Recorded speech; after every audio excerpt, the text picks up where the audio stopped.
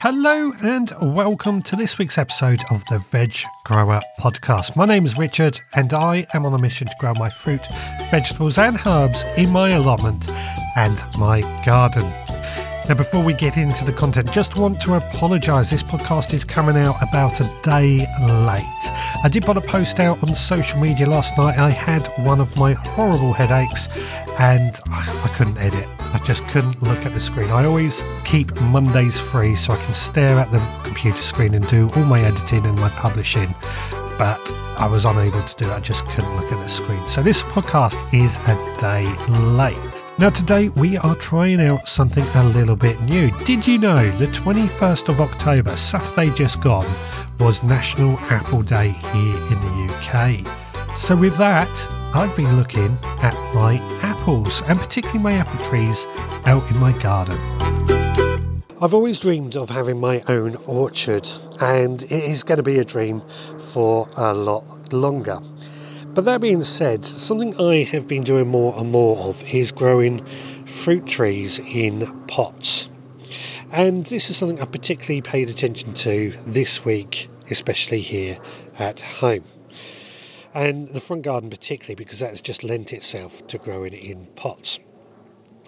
Now I've got 6 different apple trees here at home, all different varieties, but what makes these 6 apple trees pretty special is the rootstock.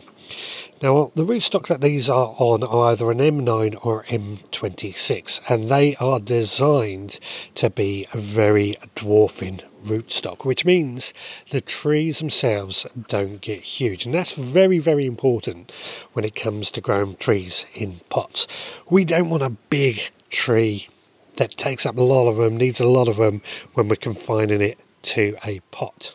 One apple tree I have out the front is in a relatively large size pot. It's 60 centimetres across, it's quite big and deep as pots go. And that particular tree is shaped like your standard apple tree that you can imagine when you think of, with its branches outstretched in each direction. Now that one only got this year, it hasn't fruited this year, but I've got no worries about it, it is doing pretty well. What we've got to do is add a bit of compost on top just to help it out through the winter, give it a bit of a mulch, and we may also add a bit of wood chips. And then come spring we're going to add a bit of blood, fish and bone to that pot as well. Again, just to give it a bit of a feed and hope it produces apple next year. But my 5 apple trees I have out the back here, they are quite a mix. I don't know what these varieties are. If you are looking at buying apple trees, now is the time to look at it. They're going to start becoming available from nurseries, especially bare rooted, which are the cheapest way I think to get at them. But do your research as to what size you want and what varieties you want, and also the pollination that you want from your apple trees. Apples usually need another apple tree to pollinate with, and that could be a different variety. Reason being is that some apple trees need one apple tree to be in flower and another at a different stage. Sometimes they need 2 or 3 apple trees at different stages as well to aid with their pollination. So do your research onto what type of apple trees you want for your situation if you are looking at buying any. But for me, these 5 that I have out here are cordon. Now they're different varieties, but the shape of them are cordon, which basically means you just get a straight pillar growing up. It produces apples on that straight pillar, which is great for saving space. As I said earlier, I've always wanted an orchard, and by using these sort of space-saving trees, I'm actually able to get a bit of an orchard here at home. Now this doesn't just apply to our apple trees, it applies to a big different range of trees as well. Just starting to get a bit of rain coming. Now 3 of these trees I brought earlier this year from a website called Gardening Express, so we're doing a bit of a discount on them, and we managed to get 5 trees for £10 with $6.99 in packaging. And they were discounted because they'd lost labels and we weren't sure how they were going to do. So they seem to be actually doing okay. They've all put on leaf. What we're going to have to do is put them into a bit of a bigger pot, because they are only in small pots for the time being. Going to put them in a bit of a bigger pot and probably wrap the pots in bubble wrap and then move these trees into the greenhouse just to give them a bit of warmth so they can survive the winter, being that they are such a tender age. But there are two other trees that I've had for 10 years. These were actually used as decorations at my wedding, and they're still in the same pot that I pot them in for our wedding, which was just over 9 years ago. But these trees are not exactly doing their best. I'm just looking at them now, and one of them has actually got some flowers on it. But they've not been the best performing trees in recent years. And the reason for that is that the compost that these trees are in has probably become depleted. So what I want to do today, and I'm going to do this while talking to you, is I'm just going to pull out, actually I've got stone chips on top. I'm just going to pull all the stone chips out the top. And then what we're going to do is just pull these trees out of the compost. They should all come as one complete load of compost. There we go. Got that out. Because the compost has reduced so much, they're about 2/3 full, I'm going to fill up the bottom with some fresh compost, which I've also got here. I'm just going to do that. Put that tree back in and try and get it central, and then we're going to fill it up with more compost around the edges as well. That should hopefully keep it going for quite a while. Now while I do this, let me just tell you something else that I've done here at the home plot. On my live shows, I set a little mission where I get the audience to set me a mission for the week, and this week it was to build a raised bed. So I went into my wood store and I discovered I had some offcuts of wood that gave me the chance to build 2 new beds. And I've built those beds. One of them I've lined with cardboard on the bottom and filled up with a bit of compost, and that is ready to go. The second one, I'm just working out the size and trying to work out if I can get 4 or 8 beds into place. I think we're going to be going for 8 beds. Now this is quite important to me because this, as I've said before, I've been having a bit of a plan to expand our bed area. But to find these offcuts of wood and actually realise that I could use them to build 2 beds has now set the rest of the winter project build. It means I can build 8 of these beds of one particular size and 3 of a different size. Now the 3 of a different size are going to be asparagus, rhubarb and maybe even dahlias, whereas the other 8 are going to be something completely different. The main thing that's pleased me about that is I didn't really have a plan as such, but this plan has just came together and has set it up for the future. So I'm very, very, very pleased with that. Anyway, let's got this apple tree now ready to go, and I've got to repeat the same with the other tree. And again, when it comes to care for apple trees, it falls into this boundary. Bit of a mulch during the winter, a feed with bloodfish and bone or something with a high potassium in the spring, prune during the winter, keep well watered, pretty easy to look after, and the trees can last a long time. As I said earlier, if you are looking to buy some new apple trees, do your research first, choose the right varieties and choose the right rootstock for your conditions. Right, let's get back into the podding shed. Well, hopefully with that bit of care taken to my apple trees here at home, it's going to mean that we're going to get lots of apples next year. Fingers crossed that the care we take now is going to help. But as I said, if you are looking to buy some new apple trees, then now is the time to look into it. Now, on that note, I would just like to remind everybody, if you are enjoying this podcast and want to help support the work that we do, then please consider becoming a member of our Supporters Club. By becoming a member of our Supporters Club, you help keep this podcast running. I really cannot stress just how much it helps keep the website running and everything like that. But I don't want to just take your money. I've set the club up that you get something in return. You get extra behind the scenes podcasts that let you know just what's going on here at the Veg Garden Podcast HQ, as well as plans for the weekends and certain other subjects that we tend to cover. But I also send out packs of seeds each month, and these seeds can be sown that very month. And in fact, over this last week, we have been sowing a couple of those seeds. We've been sowing some board beans, which are going to be overwintered and should grow quite well, and celtuce, which is a very interesting Chinese vegetable that is absolutely delicious and also should grow quite well throughout these colder months. Now, if you want to become a member, then please head to the veggrowerpodcast.co.uk to find out more. I charge £5 a month to be a member, and I think it is a bargain. Now, of course, there is a way that you can help support this podcast without costing any money at all. And that is just by simply rating and reviewing this podcast on your podcast provider. Again, this really helps us out massively. Now, when it comes to fruit trees, there is times that we need to do pruning, and for pruning, we need a sharp pair of secateurs. So this week, I've also been servicing my secateurs. So I'm in the greenhouse today. It is time to service my secateurs. Each week I'm doing a different set of tools, and this week it is my secateurs. What we have here is my secateurs, and this is my preferred brand. It is a brand called Fiskars. What I like about them is they are orange and black handles, which means they tend to get seen quite nicely should you drop them. But because we are dealing with sharp blades and springs, we're going to have to do a bit of health and safety.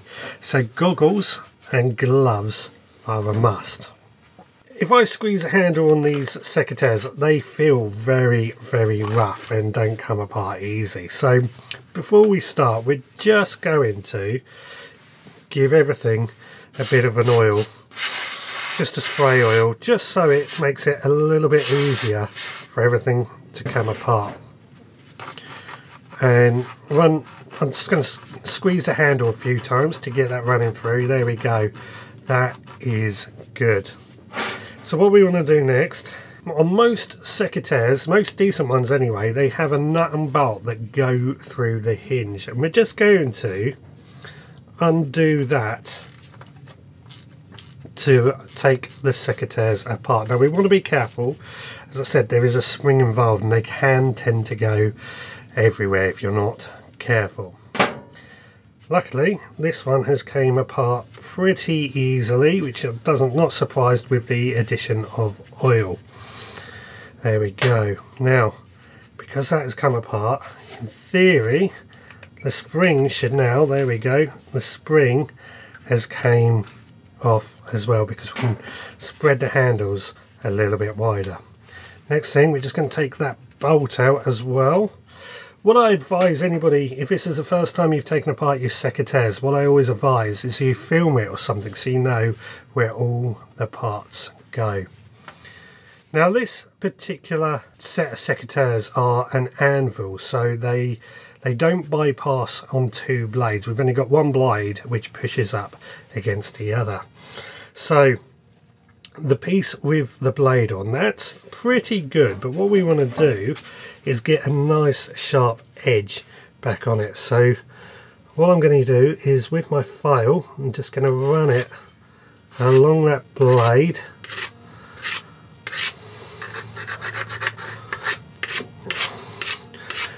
just trying to keep the edge and back on it. And you can see as I do this, the blade is starting to come shiny again, which tells me it is becoming sharp because we're cutting into new metal.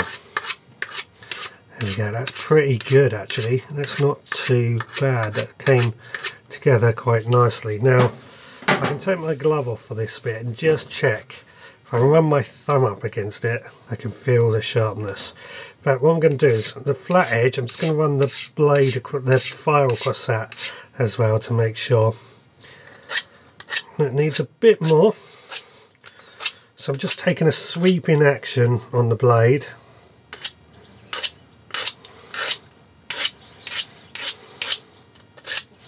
Trying to maintain the angle of the original blade.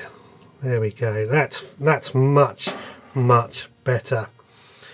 So it's worth getting rid of any rust as well with a bit of sandpaper or metal wool or anything like that. Luckily, yeah, there's a bit of rust on this, but I'm not too worried because I reckon with a good oiling that will all come out. So what I'm going to do now is put this secateurs back together in reverse order. Now looking at the spring, as I pop this spring back, the spring is actually quite rusty. Unfortunately, I don't have a spare one of these, so that would be something to think about. If your spring is rusty, it might be worth ordering in a spare spring when you look at doing this. They're usually pretty easy to get hold of. There we go, that's the spring back in. Nut goes back in.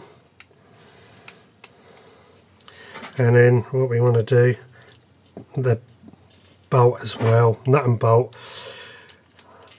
put it back together, tighten it up, and there we go. So the final thing I'm going to do now is just give this another good oiling, just to make sure everything is well oiled and protected. And then we'll leave that to dry and it is good to go. So that means it's time to go back to the podding shed. So there we go, guys, we got our secateurs all serviced and nice and sharp, ready for pruning our trees. Now I do believe that sharp tools are better for us. They're certainly safer and they make the job much easier, so very, very important, I feel, to do that. Now, sticking with the apple theme, it's off to Chef Scott's kitchen, where he has got for us a fantastic recipe. Let's go see what he's got for us this week. Hello, it's Scott here, and with Halloween and Bonfire Night just around the corner, I thought it'd be nice to share some festive recipes, and starting with a fun treat this time of year that's a great way to show off our homegrown apples and guaranteed to put a smile on anyone's face. And they are, of course, toffee apples, and in this case, maple and pecan toffee apples. The kids will love them, and even the adults will revert back to childhood. So let's jump into the kitchen and find out how they are made. The ingredients you'll need are 400 grams of caster sugar, 2 teaspoons of white wine vinegar, 250 millilitres of maple syrup, 50 grams of butter, 200 grams of pecans finely chopped, and 8 of your finest eating apples. Now that we've got our ingredients together, we can make a start. Start by setting up a piece of grease-proof paper on a heat-proof surface. Then pour the sugar into a large pan with 200 millilitres of water and cook gently for about 3 minutes without stirring until the sugar has completely dissolved. It's important not to stir at this point as the sugar will crystallise. Now add the vinegar, maple syrup and butter and bring to the boil, and boil for about 5 to 10 minutes until the mixture has gone golden brown, and when a little bit of the caramel is dripped into cold water, it sets. Meanwhile, place the pecans on a large plate and push forks into each of the apples. I use forks here as I think it's safer with the hot sugar, but you could use lolly sticks. Now remove the caramel from the heat and dip the apple into the caramel to coat completely. Then roll the apple in the pecan nuts to coat evenly and repeat with the rest of the apples. If the caramel becomes cold and it becomes difficult to coat the apple, just pop it back on the heat for a couple of minutes. Now place the apples onto the grease-proof paper and allow to cool, and then enjoy. Wow, there we go, toffee apples. That will certainly make us very, very happy. I got my nieces coming round at the weekend.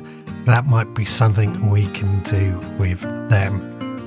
Now, back to the apple trees, and this time I'm going to head down to the allotment and talk about my apple trees that I have down there. Now, down on the allotment, I actually have 2 apple trees here. My first one is a variety called Kingston Black, and this is planted in the ground. It's at the very bottom of the allotment, and this particular breed of apples is from making cider. Now, I often say that I don't drink, which is kind of true, but one thing I do enjoy is the odd glass of cider. So I got this in order to make my own cider. Unfortunately, what I did when I planted this in the ground, and I only gave it 1 metre square of space. Next to it I have my cherry tree, and then next to that my hazel tree, each of which only have 1 metre of space. It has not been enough. Now the plan is to move some of these trees during the winter. We're going to be moving the shed. I've spoken about that. When the shed gets moved, we're going to dig up these trees and move them and give them more space. But what I'm waiting for before I do that is for all the leaves to fall off and the tree goes dormant. I often find that when trees are dormant, it's much easier and much more safer to try and move them. And then what we would do is dig around, try and dig as much of the roots up as possible, and then remove it from the ground and place it somewhere else. Now I do have another apple tree also in the ground, and this is a much smaller apple tree, and again I planted this when I first took this allotment on, and this one has actually got 1 metre squared, which isn't too bad for this particular apple tree. Now the variety was called a family, and I believe it actually was almost like 4 different varieties of apples put into one tree, but we've never really got different apples from it, to be honest. The apples we've got have been really good, really nice and tasty. The trouble I have with this apple tree, which is what I want to sort out today, is that for some reason it leans over. Last year I put a stake in place and I staked the stake into the ground, but that has started leaning over as well. So what I'm going to do today is try and sort this out once and for all. So first things first, let's go find a stake to get into the ground. Right, I've got a stake now. So what I'd like to do with this, just dig a little hole that we're going to place a stake in. The original stake I'm leaving, we're going to use 2 stakes to try and support this apple tree upright. I believe what's going on is we've got a mole or something underneath, and that seems to make the soil underneath subside and what have you. So we're going to put the second stake in, hammer it into the ground, which I'm going to try and do while talking to you guys at the same time. Right, that's got the second stake in place. Now I've got these rubber tree ties that I'm going to try and put around the tree and the stake, the other stake that is, to support it upright, and hopefully that will stay like that indefinitely. Now ideally we would try and take a stake at a 45-degree angle to the ground to stake the apple tree upright, but that is not possible here, unfortunately. Maybe in the future, if we do something again, we would look at doing that.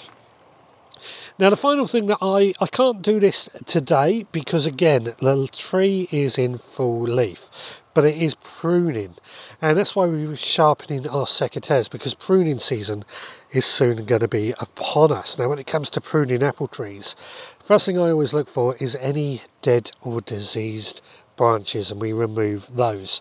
So sometimes it is worth looking at those in advance and sort of putting a bit of ribbon up to identify those ones. Any branches that are crossing, so where you may have 2 branches crossing each other, that may cause them to rub. And then we want to think about the overall shape of the apple tree to try and maintain decent shape. And then after that, any final pruning, we really want to allow a bit of light and a bit of air through all the branches in order to help the apple tree prosper. Now when it comes to pruning time, I'm probably going to be talking quite a bit about pruning. I've been reading a rather good book actually from the RHS on how to prune. Although I know the idea of pruning, it's more about how I can convey the message over when in a podcast that I'm trying to read up on. So that is my apple trees here on the allotment, and we're taking care of those.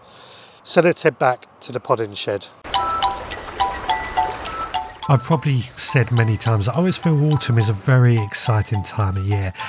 I know plants are starting to die back, and sometimes that can be a bit disheartening, but it also means that our plants are starting to get themselves ready for the winter and therefore ready to bounce back into life in spring. So it's full of a lot of potential. Particularly on the allotments, I noticed they become emptier and emptier throughout the winter months. I always think that is a shame.